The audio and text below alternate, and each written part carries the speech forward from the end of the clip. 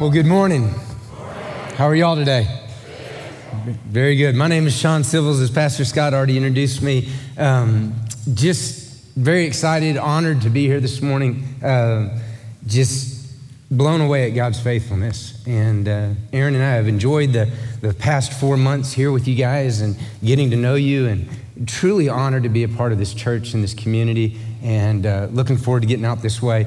I told Tara this morning that, not having sheets meant that you could be more Christ-like because the Son of Man had no place to lay his head. So, I don't know that counseling is really my forte, but, just thought I'd put that word out there.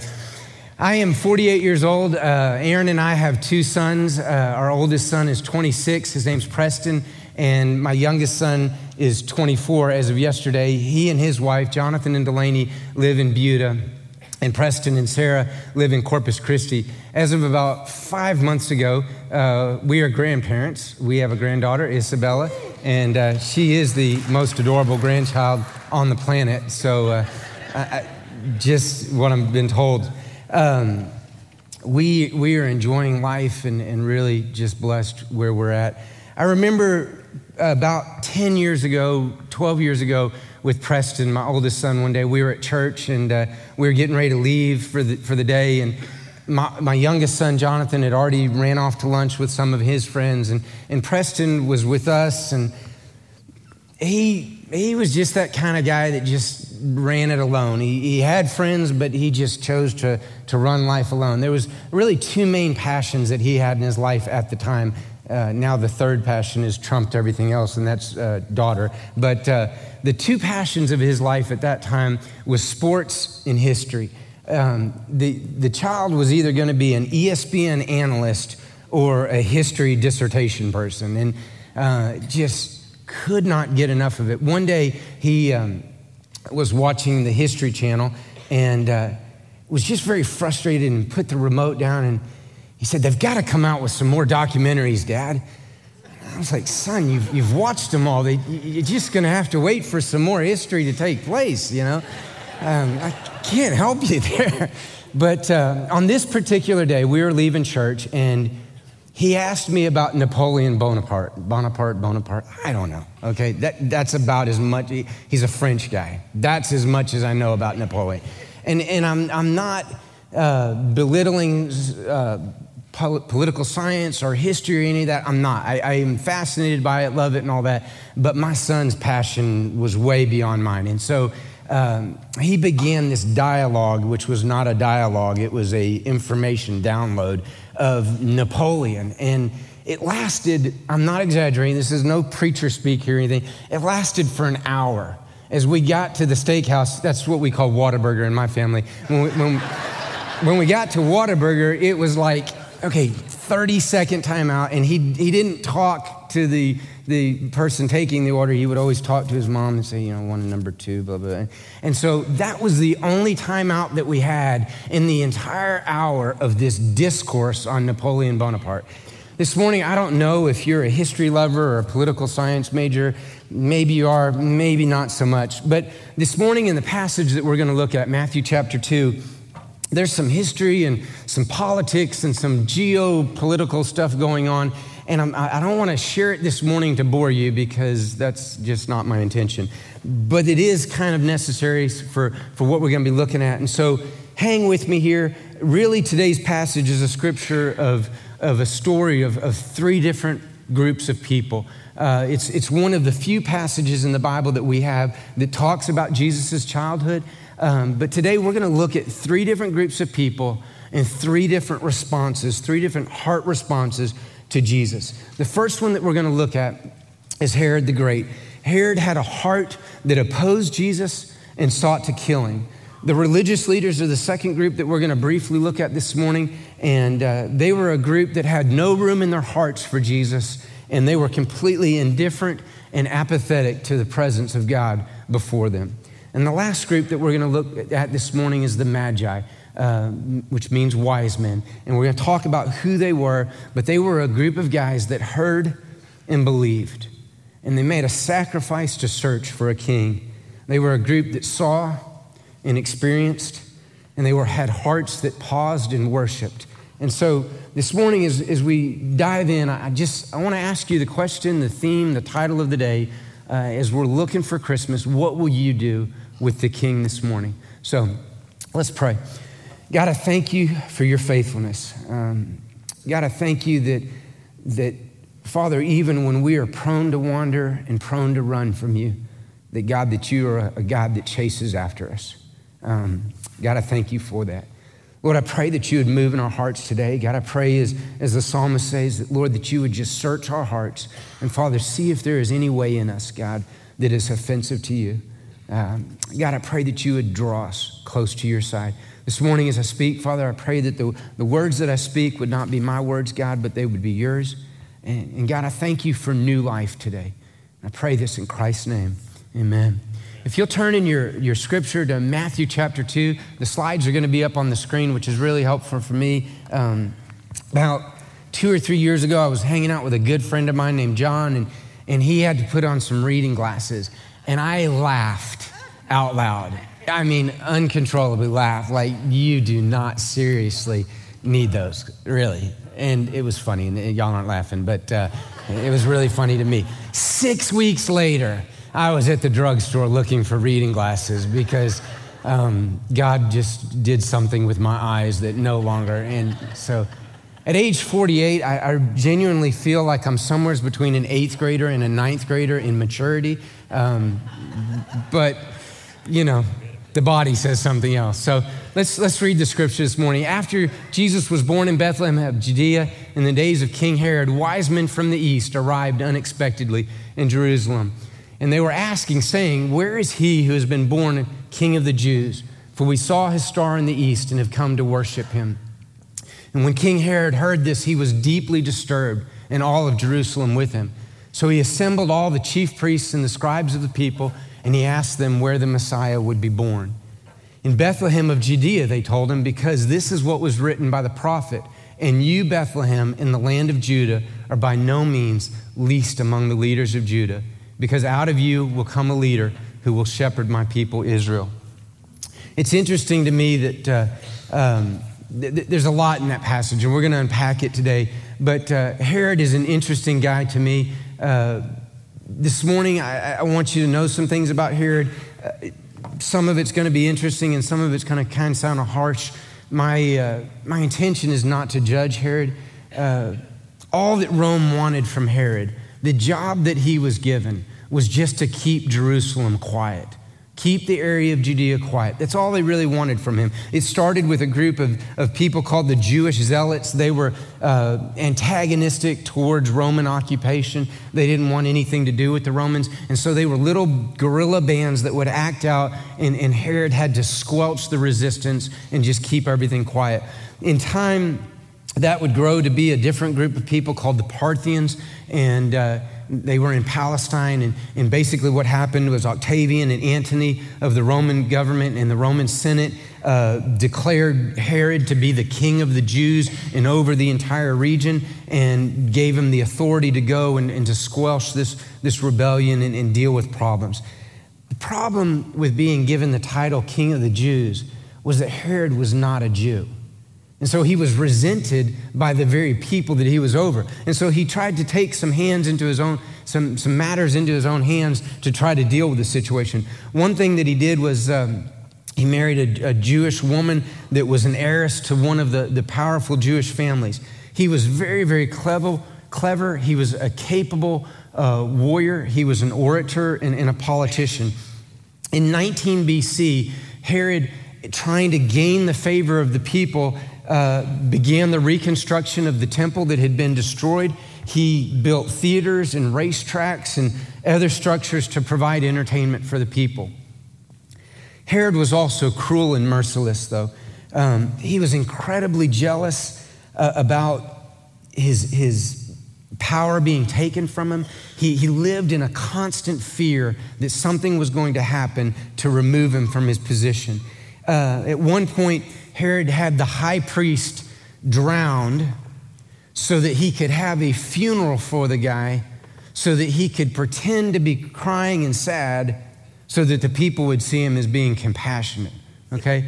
there's some issues going on. I don't know if you have the ability to see problems in people, but just saying, okay? He married at least 9 times in order to fulfill his lusts and his desire for power. He wanted to increase his political ties. Knowing that no one would mourn his death on the day that he was going to be killed, he had all of the distinguished citizens in Jerusalem rounded up and imprisoned, and he gave the order that at the moment that he was killed, that all of these people be put to death. So at least there would be mourning in Jerusalem on the day that he died, okay? So, Herod the Great, when we look in verse 3 in the scripture and we see that he gave, verse 2, he gives the order for the children of Bethlehem to be killed, it's in line with his character. He was deeply disturbed by these magi people showing up. I need you to understand a couple of things about Herod as we move forward. First of all, Herod's problems didn't begin with Herod. You see, you and I, in the beginning of time, Adam and Eve chose to rebel against God. They chose to sin against God and cast off the authority of him in their life, telling them what to do and what not to do. And like our first parents, we have inherited this desire to rule our own lives. And Herod thought that he could rule his life well. In the occupied parts of our heart, sin sits on the throne. Sin wants to exercise control over certain areas of our lives, especially when it comes to the areas that we find pleasure or comfort or power in. And so like Herod, we tend to do whatever we can to protect the sinful desires of our heart. Jonathan Bickham tweeted a couple of weeks ago a John Keller quote, and it says this: Jesus cannot be just liked. His claims either make us kill him or crown him. And if you think about that, it's pretty powerful. How many of us in different areas of our life are bowing down to the pleasures that we have declared our allegiance to and have allowed to master us? If we're honest this morning, that is our King. And God's word is a personal, living, active, sharp word in our lives. And God is very specific when he talks to us about sin in our life. There is a Herod in all of our hearts, and we have to deal with the sin in our lives. As I thought about this title, Herod the Great, I thought of Sean the Great. And it's not very great, okay? I am daily faced with the struggles of my sin, just like you are. If I could describe myself in 2 qualities, probably self-reliant and self-resourceful would be 2 words that would bubble to the top quickly. And I think that some people would look at that and admire that and say, man, those are great qualities. But when self-reliance and self-resourcefulness drives me from a dependence in God and a trust in him, Sean the Great looks pretty much like Herod the Great, pretty desperate. The areas of my heart that every day are a battle zone. And it never fails to amaze me that I can try to talk myself into the idea that my ways are going to be better than God's ways. And there's a quote that I've ran across a couple years ago, and I want to read it here in just a minute. It's from Dietrich Bonhoeffer. But there is a Herod in all of us, and we live in a land of great wealth. Just a few more chapters over in Matthew chapter 19, Jesus talks about the story of the rich young ruler. And the rich young ruler was convinced that his life could be good enough, that he could be pleasing to God, that he could somehow inherit eternal life. But he came to Jesus asking the very question, what more do I have to do to gain eternal life? And Jesus had this discourse with him, and I won't go into it today, but he basically told him, go and sell everything that you have, then come and follow me. See, the rich young ruler was so insulated in his wealth that he didn't realize his desperation for God. And sin does that to us. The one Bible theologian that I was reading said that we have to get lost before we can get saved. And that's why Jesus let him walk away to realize the desperation of where he was at. This quote from Dietrich Bonhoeffer, it's kind of theological, kind of wordy, but I hope it speaks to you this morning. Sin demands to have a man by himself. It withdraws him from the community. The more isolated a person is, the more destructive will be the power of sin over him. And the more deeply he becomes involved in it, the more disastrous is his isolation. Sin wants to remain unknown. It shuns the light, and in the darkness of the unexpressed, it poisons the whole being of a person. And this can happen even in the midst of a pious community. In confession, the light of the gospel breaks into the darkness and the seclusion of the heart. Sin must be brought into the light. The unexpressed must be openly spoken and acknowledged. All that is secret and hidden must be openly made manifest. It's a hard struggle in us until sin is openly admitted. The expressed and acknowledged sin has completely lost all of its power. This morning, I want you, as you think about Herod the Great in this control in his life and his heart to the Lord, I want to ask you just to think about, is your heart much different? Are there fears in your life that drive you to not trust God? Is there sin in your heart that causes you to pull away from God and maybe even pull away from people? That you isolate yourself, that you can rule the throne of your heart? And I would encourage you this morning, as we're talking about different hearts and different groups of people, to express your sin to God today. To confess your sin and breathe in the fresh air of being released from the power of sin in your life. The second group that I want to talk to you about this morning is the religious leaders. An interesting bunch to me as I go through Scripture and from time to time in different Bible studies, we read about the Pharisees and the chief priests and the high priests. It's kind of indicting because I think that there's a tendency for us in a religious nature to draw near to heart attitudes that these guys had. And as we go over them, I don't want to miss something here about the religious leaders. Let me give you some lowdown on who they were and what was going on. First of all, in the nation of Israel, there were chief priests. They were kind of the top dog priests. There was a pecking order in those chief priests, and the highest slot was the high priest.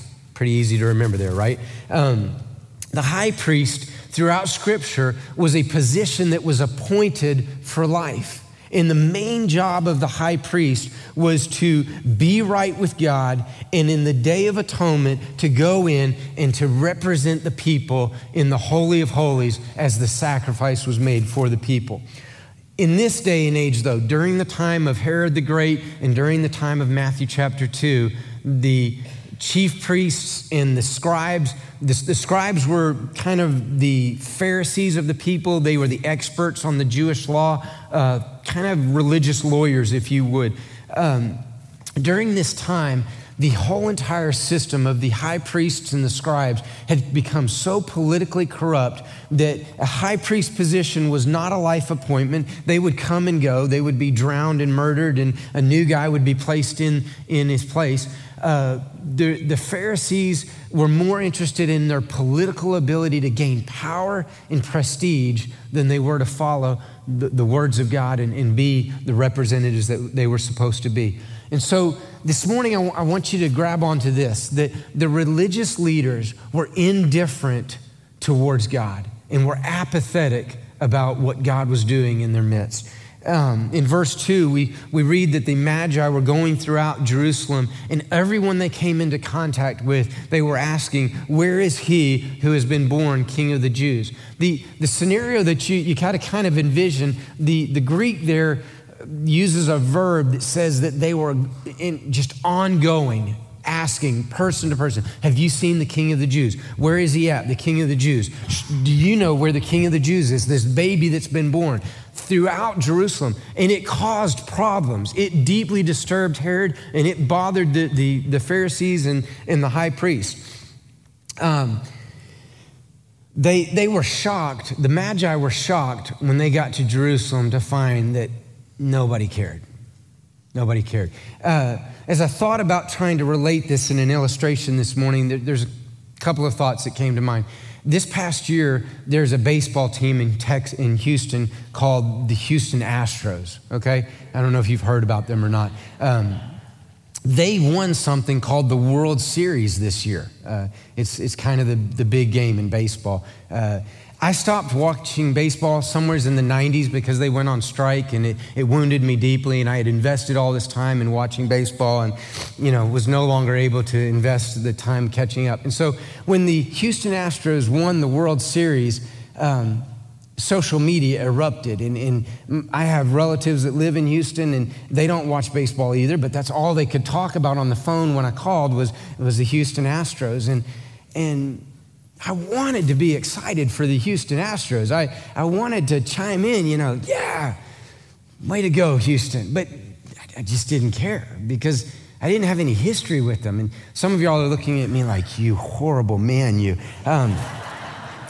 Maybe I'll move on to my second illustration. This past Friday night, I was watching. I came to the Christmas musical. It was outstanding, great job, and I was trying to protect my voice. I was kind of sick this past week, and so I was, in my heart of hearts, I was wanting to be in Bastrop, Texas, watching. There was a football game going on. I maybe knew about it, but I couldn't go. I needed to be here. I needed to be in a good place, and so I realized after the musical that there was this movie screen next door in the children's building, and that the Wimberley game was on the big screen.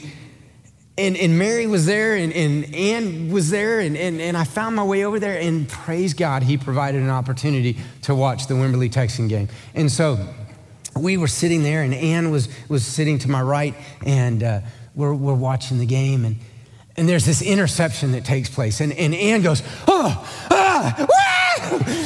and the next thing I know, Ann is jumping up and down, and John's jumping, and I'm jumping up and down, and we were excited about the turn in the game. The Magi showed up in Jerusalem, probably fully expecting every single person in Jerusalem to be, and there was nothing. And as they went around and asked, Bible says he's going to be born in Bethlehem that way. Yeah. I think it just blew them away. There is a point to this, so here we go with the point. The religious leaders, their very own scriptural confirmation that they had that the Messiah would be born in Bethlehem did not lead them to seek out or to worship Jesus Christ.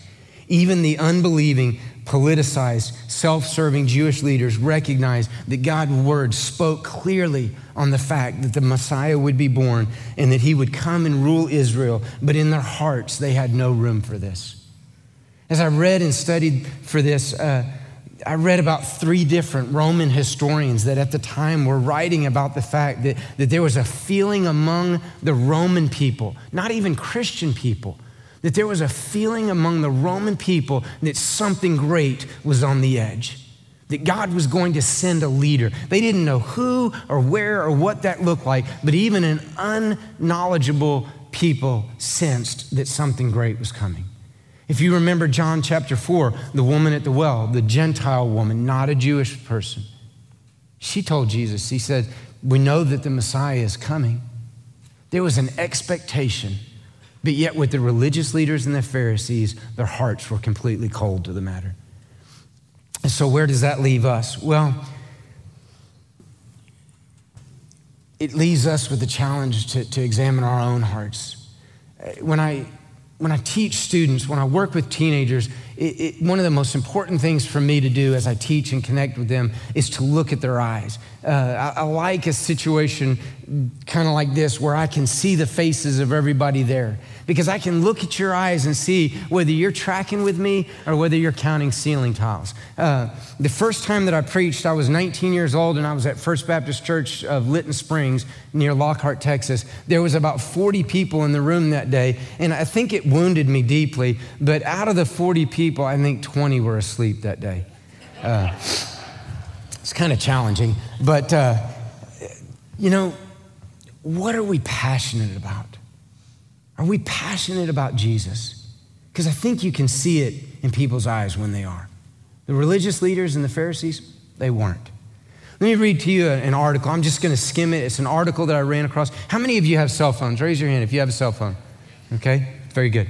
I expected you to have one. Let me ask you this question, and I'm going out on a limb here, so don't hate me. How many of you have smartphones? Okay, good.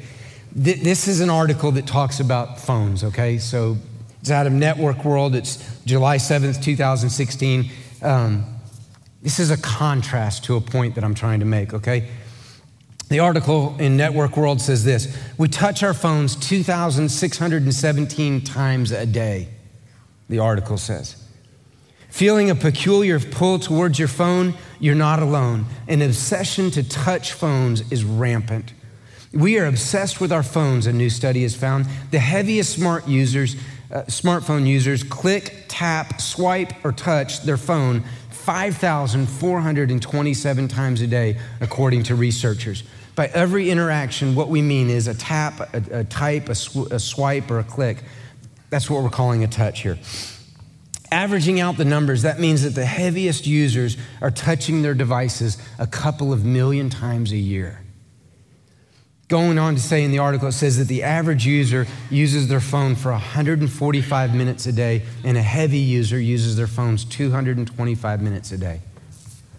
The question is this: are you more passionate and interested in your phone than you are Jesus Christ?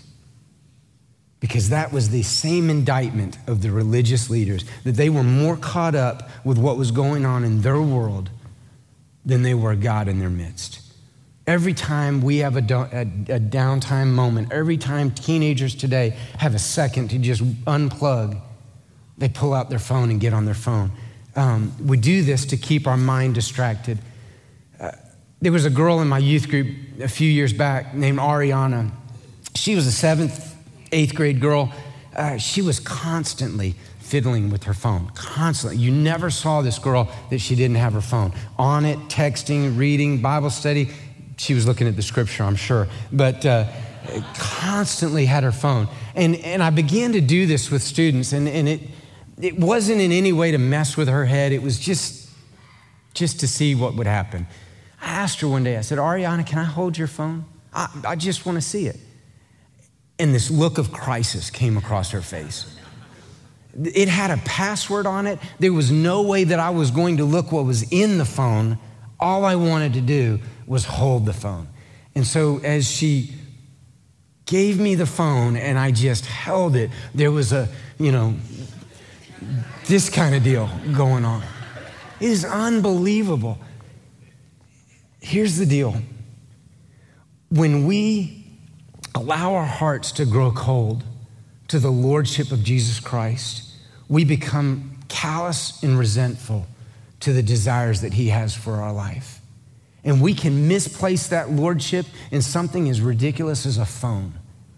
And I'm telling you, we don't want to let our hearts be there. The last group that I want to talk to you about this morning is the wise men. They were called the Magi. Let's talk about these guys for a second. Who were these guys? I'm going someplace with this. This is obviously the winner of the day, so we want to focus on them. The first two, maybe not so much, but track with me here for just a second on this. In order to understand who the wise men were, the wise guys, as I like to talk about them, you have to go back in history 600 years to Israel, to Babylon, and to King Nebuchadnezzar.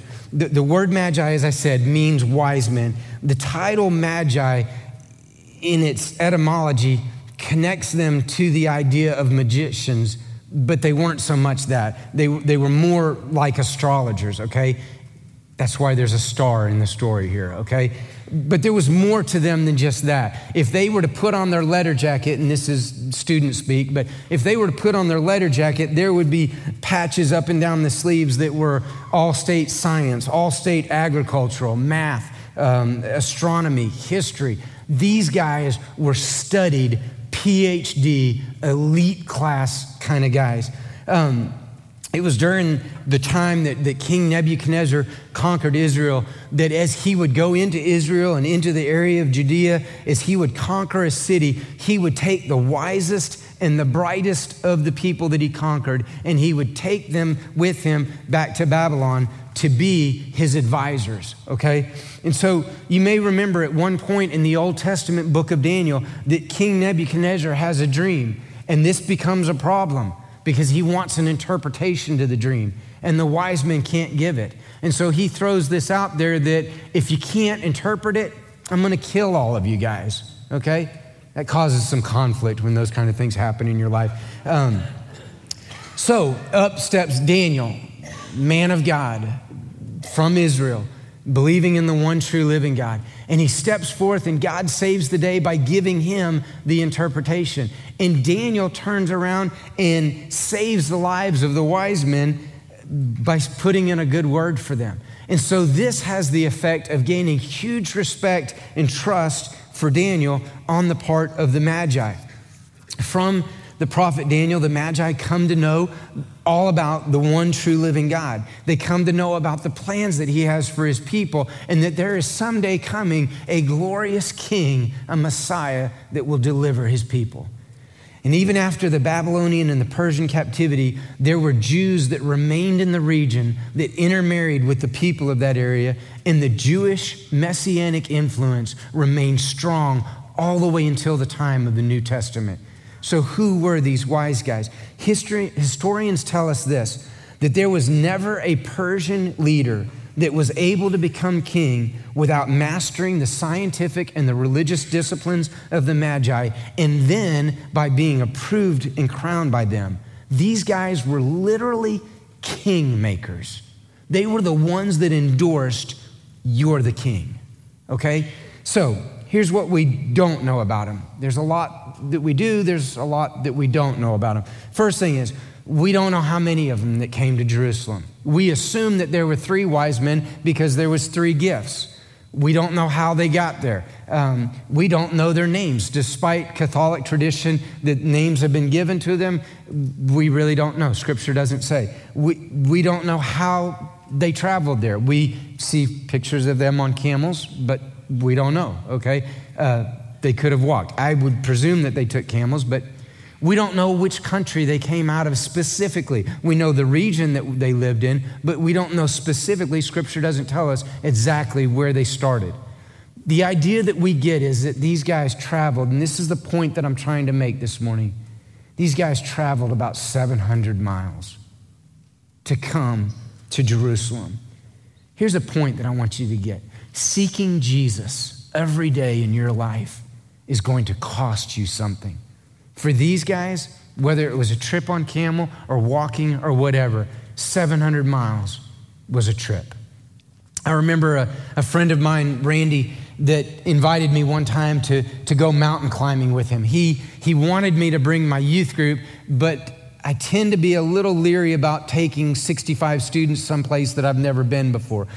Might be smart, right? So Randy told me, he said, let's go mountain climbing. You bring your 2 sons. At the time, Jonathan was about yay tall. Preston was about yay tall. And so I was coming back from a beach trip in Corpus Christi, got out of that vehicle, got into another vehicle, and drove to Colorado to climb Mount Albert. I am not a mountain climber. I would love to talk with you about mountain climbing, but I am not knowledgeable in the mountain climbing area.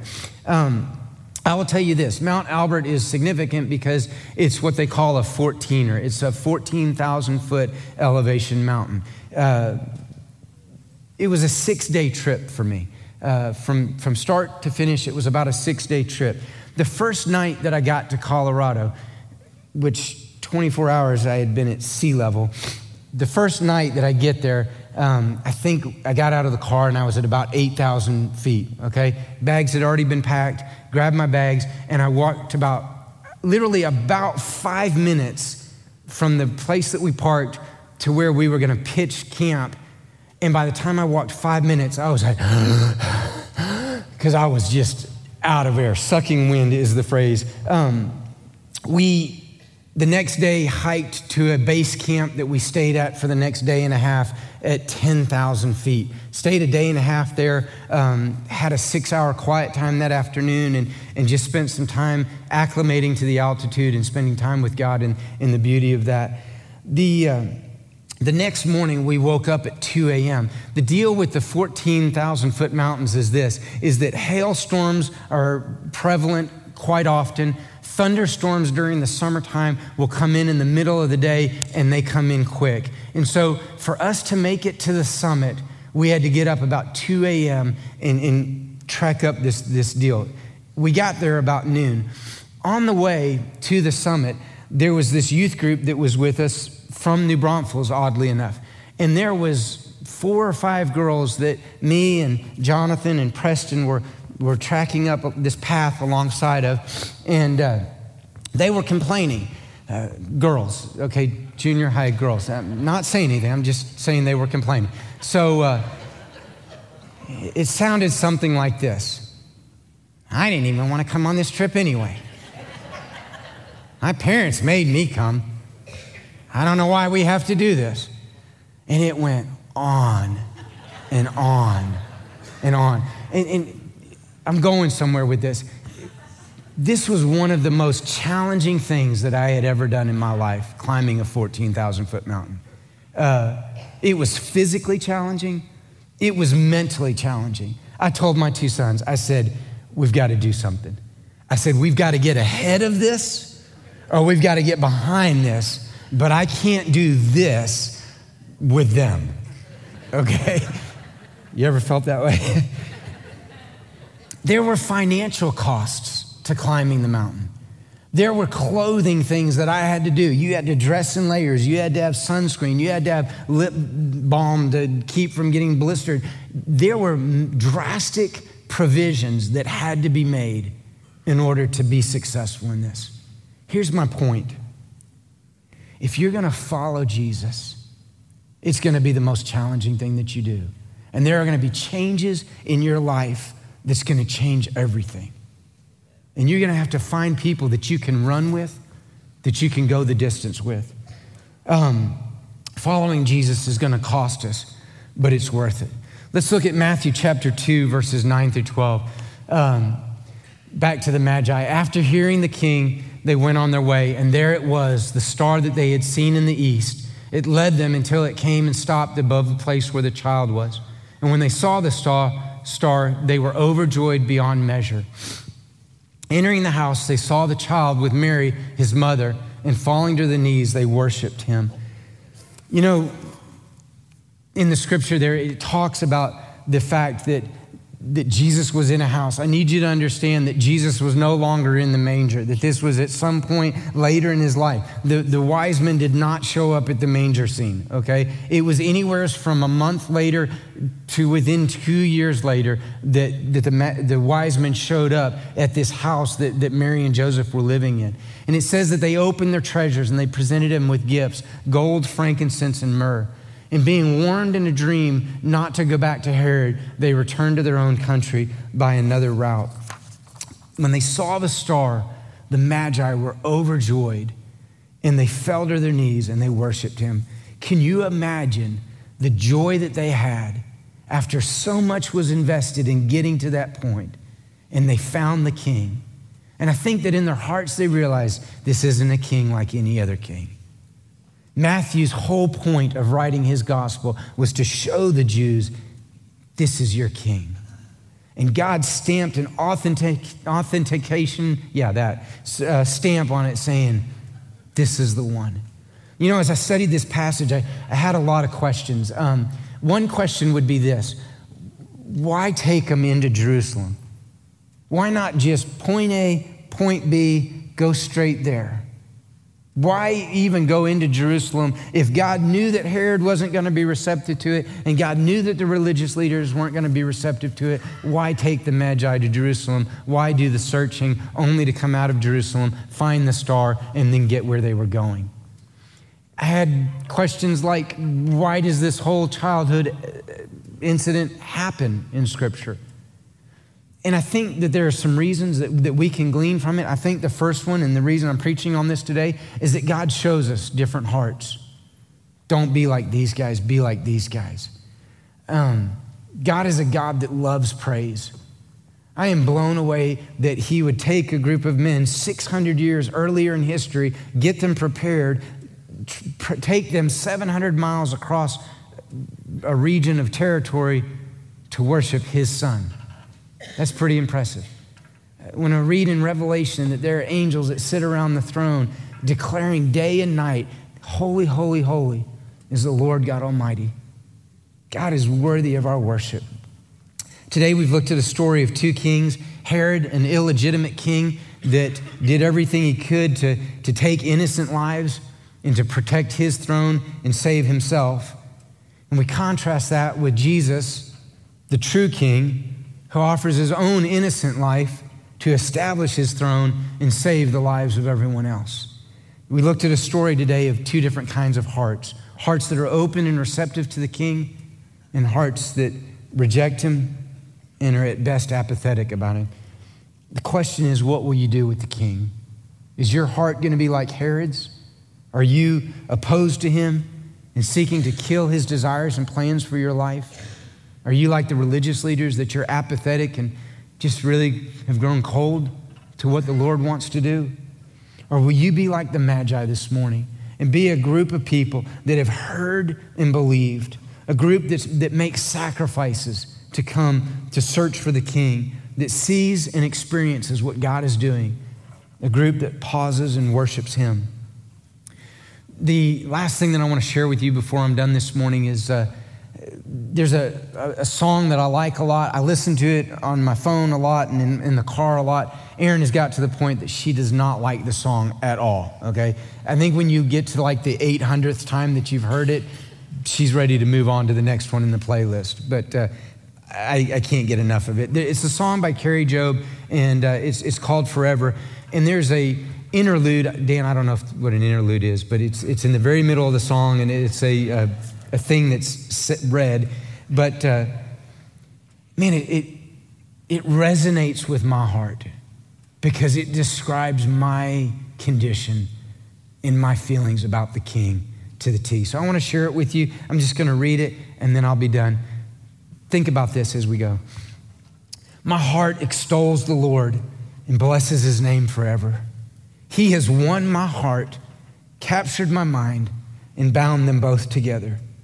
He has defeated me in my rebellion and conquered me in my sin.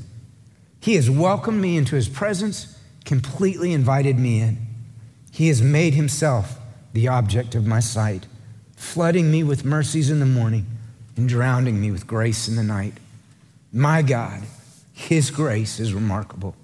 His mercies are innumerable. His strength is impenetrable.